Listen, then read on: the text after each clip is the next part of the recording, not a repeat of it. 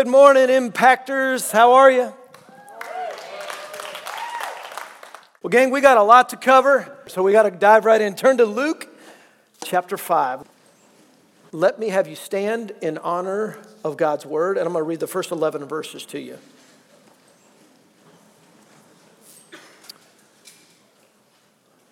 On one occasion, while the crowd was pressing in on him, Jesus, to hear the word of God, he was standing by the lake of Gennesaret, and he saw two boats by the lake, but the fishermen had gone out of them and were washing their nets. You ever read the word of God and it seems like useless information's included? Be honest, come on. I mean, this is one of those times. I've read this before and I go, and they're washing their nets. And I'm reading it going, thanks for throwing that in. Do I care that they're washing? Actually, you're going to see there's no useless information in the Bible. There's nothing that's put in there that doesn't have some value. This is actually very important. They're washing their nets. And I'm going to get back to it for those of you hanging at the edge of your seat for why they were washing their nets. Getting into one of the boats, which was Simon's, he asked him to put out a little bit from land, and he sat down and taught the people from the boat. And when he had finished speaking, he said to Simon, "Put out into the deep water and let down your nets for a catch." And Simon answered, "Master, we toiled all night and got nothing. But at your word, I will let down the nets in the deeper water." And when they had done this, they enclosed a large number of fish, and their nets were breaking. They signaled to their partners in the other boat to come and help them. And they came and filled both boats so that the boats began to sink. It's quite a harvest. But when Simon Peter saw it, now this is incredible. This is so odd. Look what he does. When he saw a lot of fish in a net, so many fish, a great catch, he fell to his knees and said to Jesus, "Depart from me, for I'm a sinful man." Doesn't that seem like an overreaction?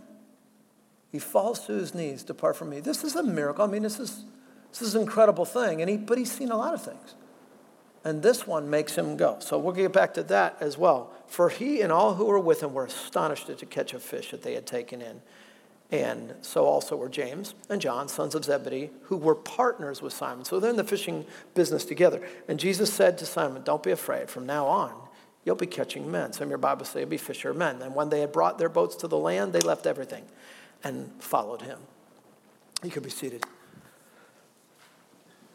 Father, please open the eyes of our heart, open our ears of our heart, Lord, not that we would take in facts, Lord, but we would understand today on just this one message that is both a continuation of our series in Luke and also in many ways a closing out of All In. God, you want all of us, every part of us, Lord, not just a piece, not 99%, but every part of us, Lord, and that's what it means to be a true follower. Help us to get it and embrace it. In Jesus' name, amen. Well, if you want to be a doctor today, I've heard, my wife's a chiropractor, and people in the medical profession, they're saying that right now things are tough to be a doctor because, there's malpractice lawsuits. If you do one thing wrong, you could be sued for millions of dollars. Even if you do something right and somebody misrepresents it, you could be sued for millions of dollars. You can actually go through 12 years of school and then get into practice, and because of the way some of the laws and insurance are set up now, you don't even make enough money to even pay your student loans back. You might not be able to diagnose to patients what they really need. Instead, you might have bureaucrats saying, "This is all you can do." It can be frustrating. So it's a gamble today, a little bit. Not what it was. But there's some pros, too. You can still help people who need it. If you're a believer, you can still help them physically, and that'll give you an incredible platform to be able to talk to them about spiritual things. And if one of my kids wanted to be a doctor, I think the one thing that I would do to give them an edge is there's something doctors have to do, so I would just make sure that theirs was a success. And you know what I'm about to tell you. You know what this is, even if all you do is watch Grey's Anatomy or ER or something, or even Scrubs. It's on there, all of them. You know that after you finish all the schooling, you're not done, right? You got to do a 2-year internship. Now, can you imagine if you did all the schooling, you went to a great school, but you got stuck in an internship with someone who didn't know what they're doing, some hack? It'd be terrible. At the end of the internship, you got to unlearn everything that you've learned. So, if I wanted to be an orthopedic surgeon, I would hope I'd get with someone who's operated even on the knees or the shoulders of professional athletes, and he's very, very, then I could learn from the best. And I would hope and pray I didn't get some hack, because I'll spend the next 2 years at least unlearning, the horrible diagnosis they gave and the terrible way they do surgery, all that. You got to unlearn it. It just extends the whole thing. Now, if you were going to learn to be like God, if you were going to learn to be a Christ follower, if you were going to learn to be a dynamic Christian, who would be the best person to intern with, period? You guys are sharp. Jesus. The first service said God, and only one person said Jesus, and I said, you're okay, same thing, right? Jesus is God. And the best person to internship, by far, would be if you could internship with God. Now, this is the beginning, gang, what I just read to you, of a 2-year internship with the Son of God. This is the Jesus internship program. For the 12 disciples, this is the beginning of a 2-year internship. Now, I know what some of you are thinking right now going, wow, he's our pastor, and he doesn't even know that is 3 years, not 2. Yes, I do. I didn't say Jesus' ministry was 2 years. I said this is the beginning of a 2-year internship with the Son of God. Because Jesus has been hanging around with most of these disciples, and probably most of you didn't know this, for a good year before he ever says to Peter, James, John, and then later on, as we pick up the RX series, probably in sometime in October, or late September again, you'll see Matthew and some of the others that he calls. He's been hanging around. They've been seeing things from Jesus, miracles. They've been listening to his teaching before he ever said, follow me. Sometimes there's a misrepresentation, I think, in some of the films that are out there. Even some preachers, I've done it, where you sort of are left. Tell me if I'm right on this. You're sort of, and I'm going to yell a little bit because you left the first 3 rows empty. What's up with that? Left them empty. You just sat back there. This misrepresentation that somehow Jesus just walked along the shore that day in Capernaum and said, look at that fisherman. What's your name? Peter. Follow me. That was it. And he used those eyes, those God eyes. Follow me. And it was like Star Wars or something. There was the Force. And he used it on Peter, and Peter just went, I don't know why I'm doing this, but I'll follow you. It wasn't like that at all. Not at all. In fact, Jesus I can't think of many cases in Scripture where he just comes in an instance and says, exercise blind faith. You don't know anything about me. Never heard a thing about me. Just follow me. We have this notion that that's the way it went. Something so incredible happened in a moment's time that people are just bowled over. And so some of you are not following Jesus right now because that hasn't happened to you. Well, good news. That didn't happen to them either. That's not the way that it went down. And it's very important that we know this. A couple more reasons why I know that this had been going on a while and that they'd been hanging out. One I already mentioned. It was, there's about 5 of them. I'm going to cut it short because I went like 55 minutes in the first one. So let me cut it down to these. Here's an obvious one in the very first sentence of the scripture I just read. There was what following Jesus around? 5 people? Look at it. Crowds. Oh, how did that happen? Why would crowds be following Jesus around? Well, obviously, he tweeted something, and it went viral. Obviously, put a YouTube video out, and the thing just got out of control. That's what happened. That's why everybody showed up for the party, right? No, they don't have any of this stuff, so it takes time. When there's crowds gathering back then, word of mouth had to get out. Josephus, the great historian, said there were 204 towns, little towns or cities around the Sea of Galilee alone. I bet Jesus hit every one of them. And he loved to preach in the synagogues. So, gang, he's been out there doing this since he was baptized by his cousin John in the Jordan River up in the Jerusalem area. He's been going to synagogues. He's been teaching. He's been doing miracles. Now, for some of you, this is upside down. You've never heard this before. You thought all 3 years, day 1, he called the disciples. They're camping out together for 3 years. That's not how it went down. And this should be a great relief for you because if it went down the other way, then I'm doing something wrong. I must be doing something wrong. Gang, at this point in Luke, Jesus has likely met all the disciples. He's likely met them all already. And then some of you are probably thinking, what about the time he walks by the tax booth and Matthew's there and he says, follow me? Doesn't say anything there. It looks like he just met him. He's walking by the tax booth. Yeah, but it never says that he didn't walk by that tax booth before where Matthew worked. In fact, he likely did. Matthew's heard his teaching and Matthew's seen the miracles. He's been there. This time, when you see it coming up later, when we pick back up, when he walks by this time, he's ready and Jesus said, it's time. Follow me. That's how it went down. Not blind faith, but some ability to see something of what Jesus can offer and you weigh it out. Scripture calls it counting the cost. And true followers have to do it. They have to count the cost. You know, my wife and I want you guys to see some of this. So here's a couple of other things too. Jesus has met, when did he meet Peter, do you think? You're not going to see it in Luke. This is not when he met Peter. You know where you'll see it? In the early chapters of John. In fact, write this down. This is a good tool for you to get as believers. Go out and buy a harmony of the Gospels. Go out and buy a harmony of the Gospels. Well worth getting. You didn't write that down. That hurts my feelings. Harmony of the Gospels. Do you know what that is? It takes all the Gospels and puts them in harmony. It's obvious, right? Puts them together and puts it in puts them in order by date of events, right? And what chronological order? There it is. And so you see what Jesus did first, who he met first, and how it went along. And sometimes you'll see things in John, the events taking place first. And you might not see I don't remember exactly how it went, but you might not see the very next first event in Luke listed till 5 chapters of Mark have gone by. But that puts in order. It's a valuable thing because you'll see how things really unfolded. And by combining the Gospels together, you realize that Andrew and Peter met Jesus closer up by Jerusalem, by the Jordan River. They traveled with him to Galilee, to Capernaum. Jesus went back to Nazareth. Then Jesus went back to the house of Peter and his family and stayed there for a while. Then he went back to Nazareth. Then he went back to their house and lived a while. How do I know this? I know that right after, there's another instance in Luke where he left the synagogue and then went back to Peter's house to get dinner. He was expecting dinner, but the mother-in-law of Peter, which tells us something else about Peter, what? Peter's married. Freaking you out yet? And he healed Peter's mother-in-law. And then they had dinner, and then it says crowds were waiting outside the door. Well, how'd the crowds get there in Capernaum? Because they knew Jesus was there. He'd been there. He stayed there for months.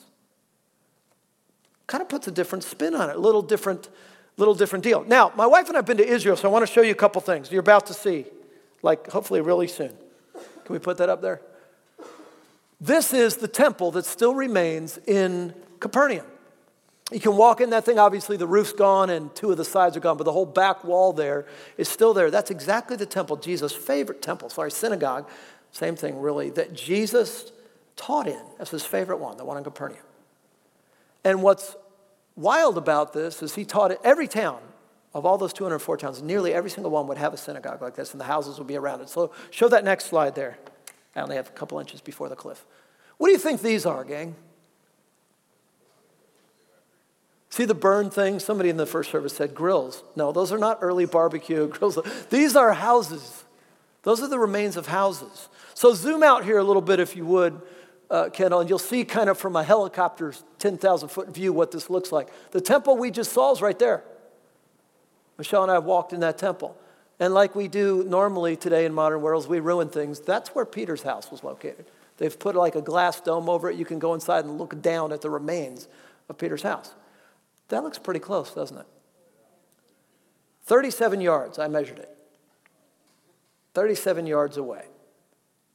And so it's pretty easy and pretty common and pretty typical. And Jesus is living at Peter's house right there. And so when he gets up in the morning, he just goes and teaches there. Then they go back there. Then large crowds gather and a lot of ministry is done right there. Just give you a little bit of a different perspective of how things took place.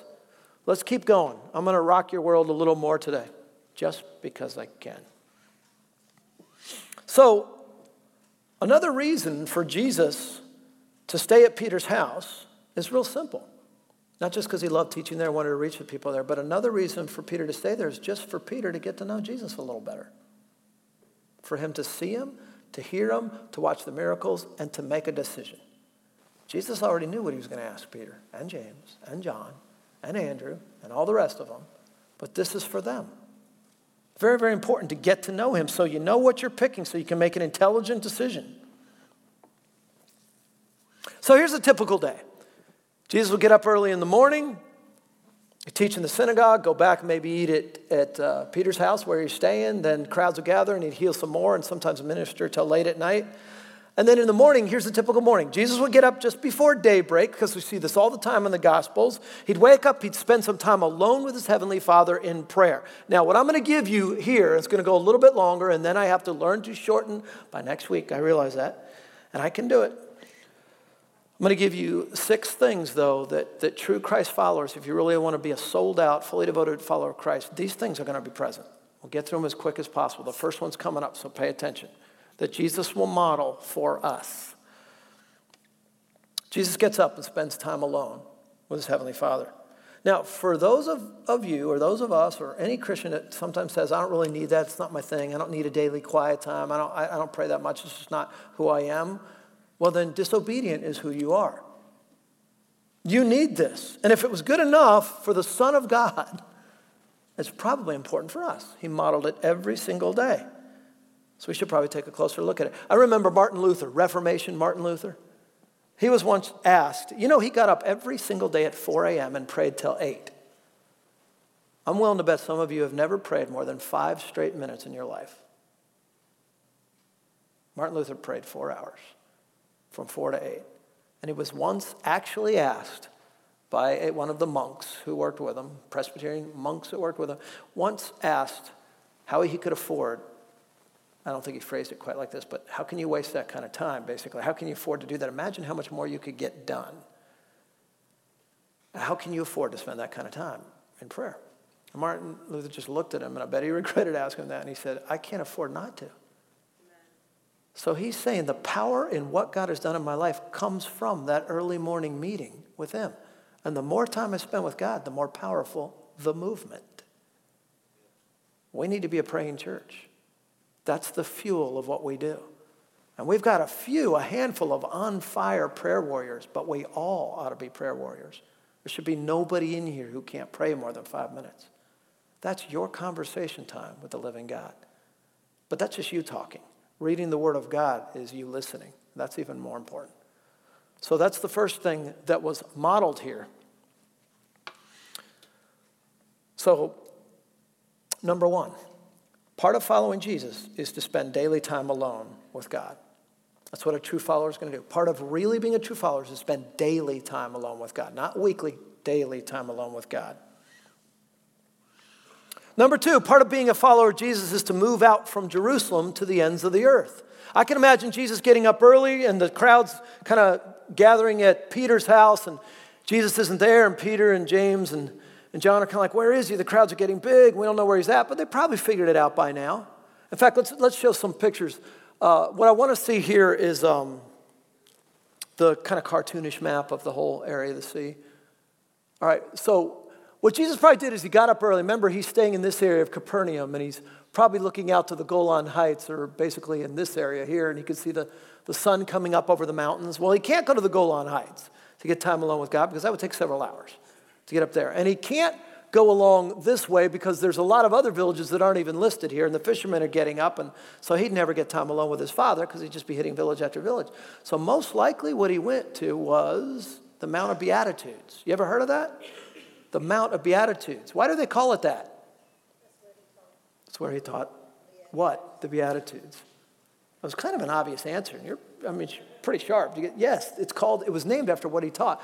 A lot of times we have the misunderstanding that Jesus probably taught the Sermon on the Mount once. Boy, I hate if I missed that one, right? Is it on tape? Is it going to be on MP3 podcast? No, I missed it. It's over. No, Jesus probably taught that over and over again.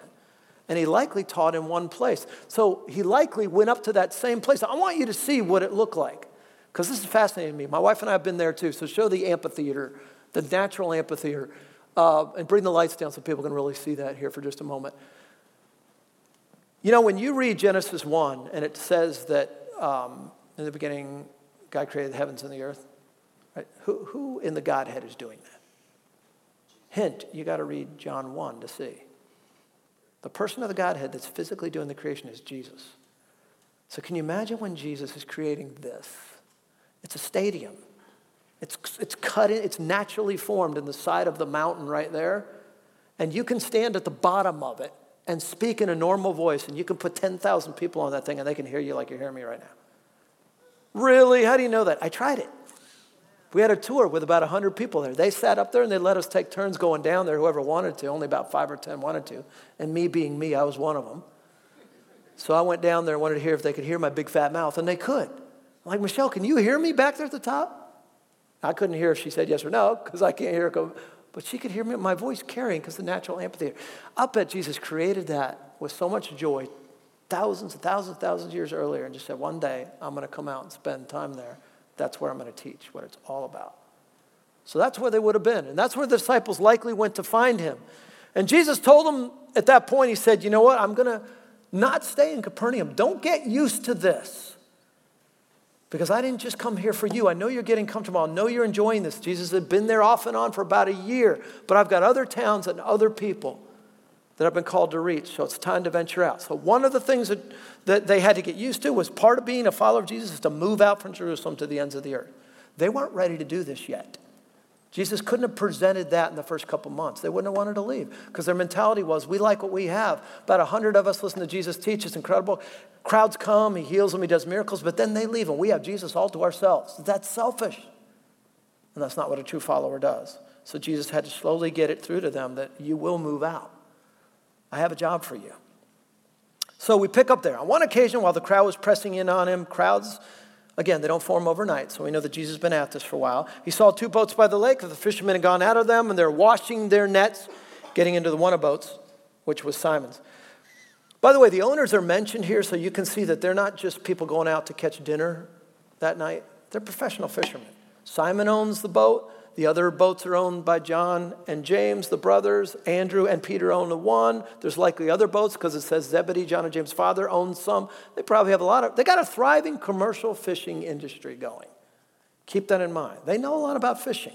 They've been doing this a while listening to Jesus teach daily and watching him do miracles and staying up late. Imagine being able to talk with Jesus late at night. Incredible. You can, by the way. You can. So they're washing their nets. Why is that included, do you think? Well, here's what happened. If you didn't wash your nets daily after you fish, every single day, and lay them out and actually pull them and stretch them out, what would happen to the nets, you think? They'd rot. Nets would rot. And it wouldn't take very long either. A couple of months, when you go out and you just get an ordinary average catch, they're going to start breaking. The fish are going to get out. But if you wash them and clean all that gunk off of there and stretch them out, then when you go back out there, they'll actually stretch out and be able to fill with more fish. If you don't do that, they will break. Why is that included there? Not so you'll know more about fishing. Not so you'll know more about nets, but so that you'll know more about how Jesus works. Because Jesus can do a lot with you and I, but to do that, he's going to have to cleanse you. We're going to have to stay with our hearts clean before him. We're going to have to repent, and we will have our faith stretched before he does great big things. A lot of us, we want to move on to great big things now. We don't want to be stretched, have any pain, but we want to move on now. You're going to see why Jesus took it slower here in just a moment.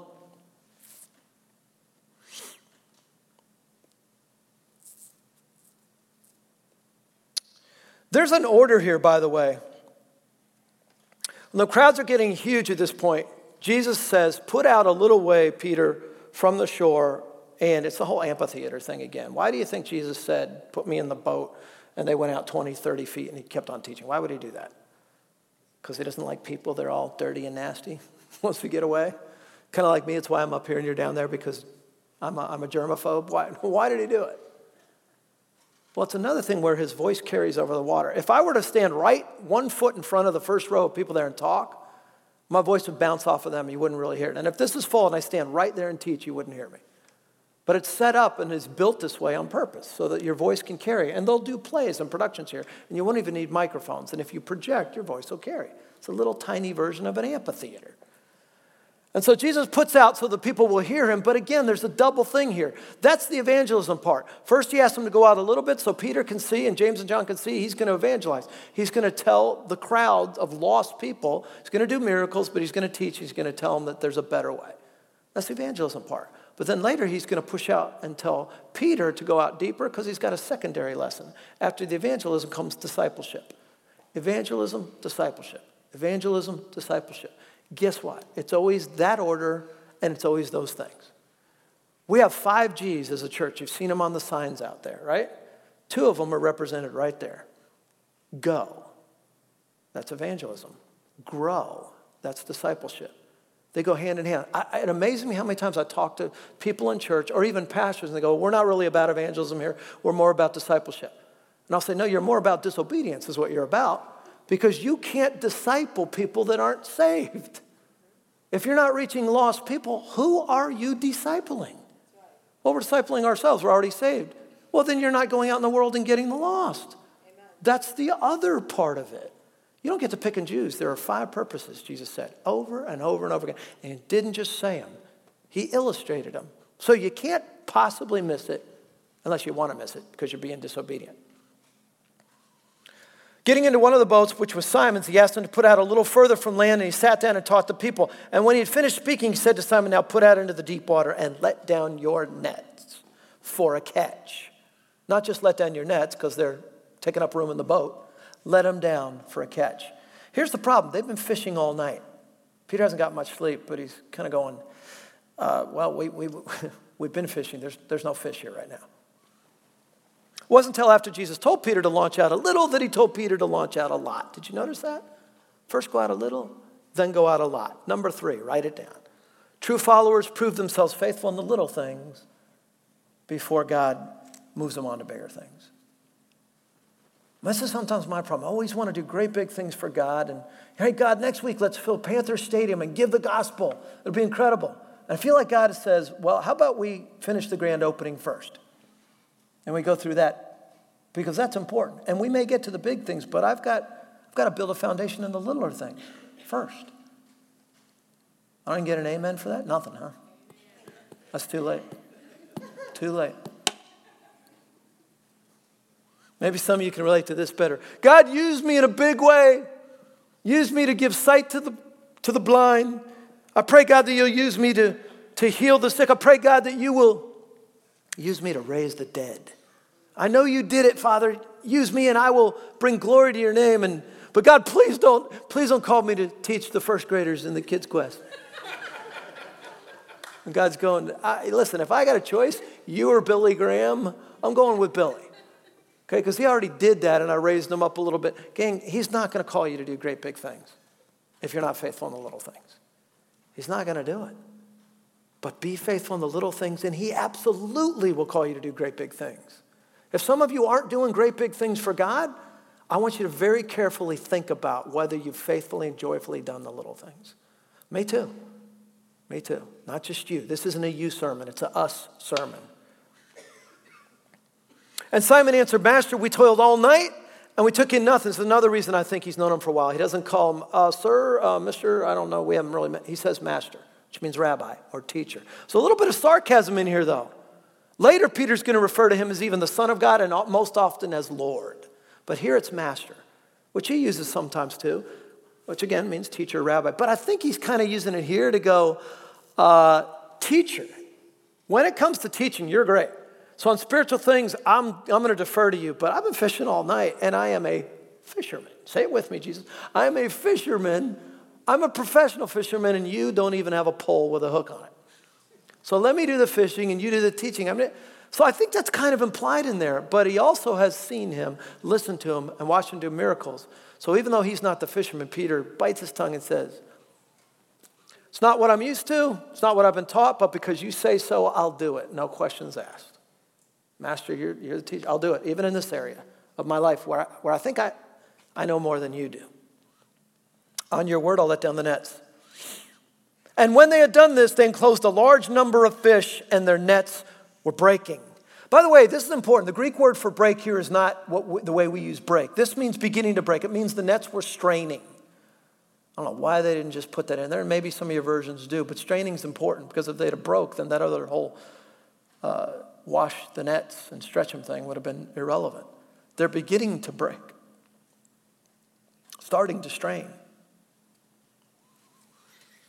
Just like you and I, the Lord needs to keep us clean. He needs to stretch our faith, and then we can take incredible burdens and take incredible loads and do incredibly powerful things, and we can stretch further than we ever thought we could stretch without breaking, without actually breaking. Number 4, true followers go through regular cleaning and stretching. Regular cleaning and stretching. Verse 7, they signaled to their partners in the other boat to come and help. That's James and John, come help us. And they came, and they filled both boats so that the boats began to sink. That's a lot of fish. The boat is about 23, 24 feet long and about 9 feet wide. They've actually recovered one of the boats from that era. It was so deeply submerged in the mud of the Sea of Galilee that it was actually preserved for a couple thousand years. Right in that time, and you can see it in a museum. I mean, it's pretty bad shape, but you can tell the shape of it and design of it. Pretty cool. So you can see it would have taken a lot to drag one of these things down. So the other people came when they were called, and they helped with this great harvest. So the harvest is truly plentiful with Jesus around, isn't it? That's why we need to pray and include Jesus in the grand opening next week. Because we can probably create an event next week, right? But if you want a harvest and a movement, God's got to be at the center of it. Otherwise, it's just an event. I'm not interested in pastoring an event. I'm not interested in pastoring a church of weekly events.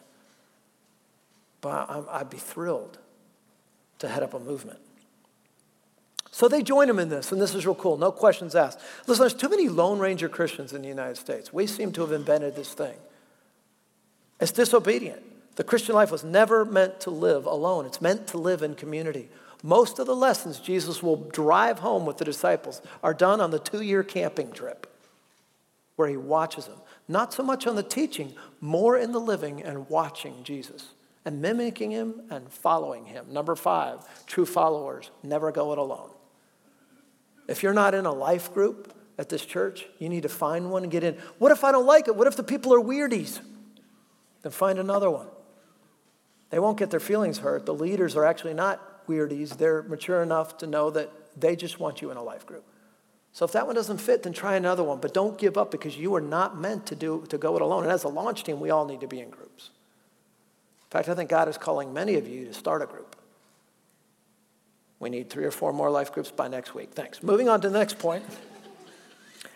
True followers never go it alone, but they share life, not just information.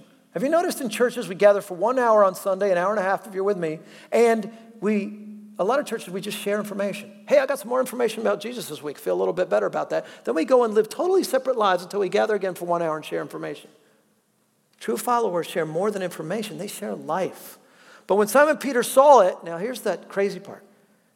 He fell down at Jesus' knees saying, "Depart from me, I'm a sinful man, oh Lord." Now it's not master anymore, is it? Now it's Lord. Something changed. And gang, Peter's seen some pretty incredible things. Like what? He's been with Jesus a year. He saw Jesus turn water to Welch's grape juice at the wedding. Remember that? If you're Baptist, wine, if you're a realist, to what he turned it to. He's seen miracles. He didn't react like this. Jesus didn't ask. Jesus hasn't asked a thing from Peter, James, John, or Andrew for a year. He hasn't asked anything.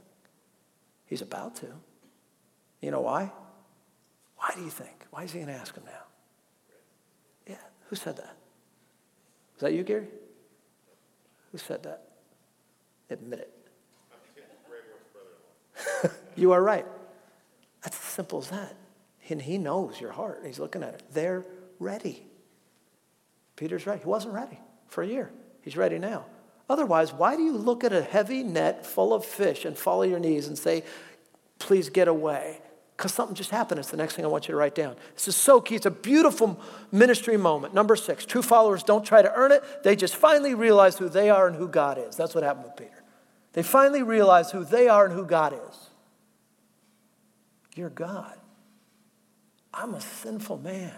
I shouldn't even be with you. You just spent a year of your life with me? This is so overwhelming to Peter. He finally gets it, and it crushes him. He's broken now. Now he's ready to be used. No one can be greatly used until they've first been greatly broken. That's absolutely true. For some of you, you look at that and go, "Well, then I don't want to be greatly used." Well, there's good news if that's you. You won't be. But if you want to be greatly used and you're being crushed right now and you don't know why, because God loves you and wants to greatly use you for things you've always wanted to do. But first, your will has to be broken to his. First, your will has to be broken to his. For he and all who were with him were astonished at the catch of fish that they had taken. And so were James and John, sons of Zebedee, who were partners with Simon. And Jesus said to Simon, "Do not be afraid. From now on you'll be catching men." And when they had brought their boats to land, they left everything and followed him. They left everything and followed him. And this isn't a sermon, gang, about quitting your job, following Jesus. I mean, they go back to fishing a little bit later. They're still following Jesus. It's about stop putting Jesus number 1, stop putting him number 3, stop putting him on for an hour on Sunday and put him at the center of your life. That means, remember Kurt Warner, greatest football player of all time, and you can't argue with that? Remember him? Well, when he won the Super Bowl, There was one reporter that got annoyed with him. Well, okay, all the Christian stuff, what about, football and all this? And Kurt Warner stopped him. I'll never forget this. And he said, listen, you don't get it. That's not peripheral for me, the Christian stuff. I'm a Christian first, a Christ follower who happens to play football. Isn't that beautiful? That was his moment to shine. It was all about Kurt. And he said, it's not all, I just happen to play football. And God put me here to tell people about him. And this is my moment to tell people about him, and you're not going to stop me. What do you do for a living? Doesn't really matter. Hey, I'm an investment banker. No, you're not. You're a Christ follower who happens to be an investment banker. I'm a doctor. No, you're not. Not as a Christ follower, you're not. You're a Christ follower who happens to be a physician. I'm a Christ follower who happens to be a pastor. No matter what you do as a believer, that's secondary. When Christ is central and you've been broken to realize that, you're ready to be used to do great things. And I've met most of you. I know some of you better than I know others, but I know a lot of you have been broken, and you're ready to be used to do great big things. That's why I don't have any problem believing God's going to do great big things in this church. We'll begin to see it next week. Be faithful. Invite. Don't leave it to others. All of us should bring somebody next week. Let's pray. Father, help us to be faithful. Help us to be obedient. Help us to be true followers, Lord. Help us to be generous. Help us to be everything that you are, Lord. If we're going to model you, we can't just learn about you. We need to imitate you joyfully. For it's in Jesus' name we pray. Amen. Thank you for worshiping with us. See you next week.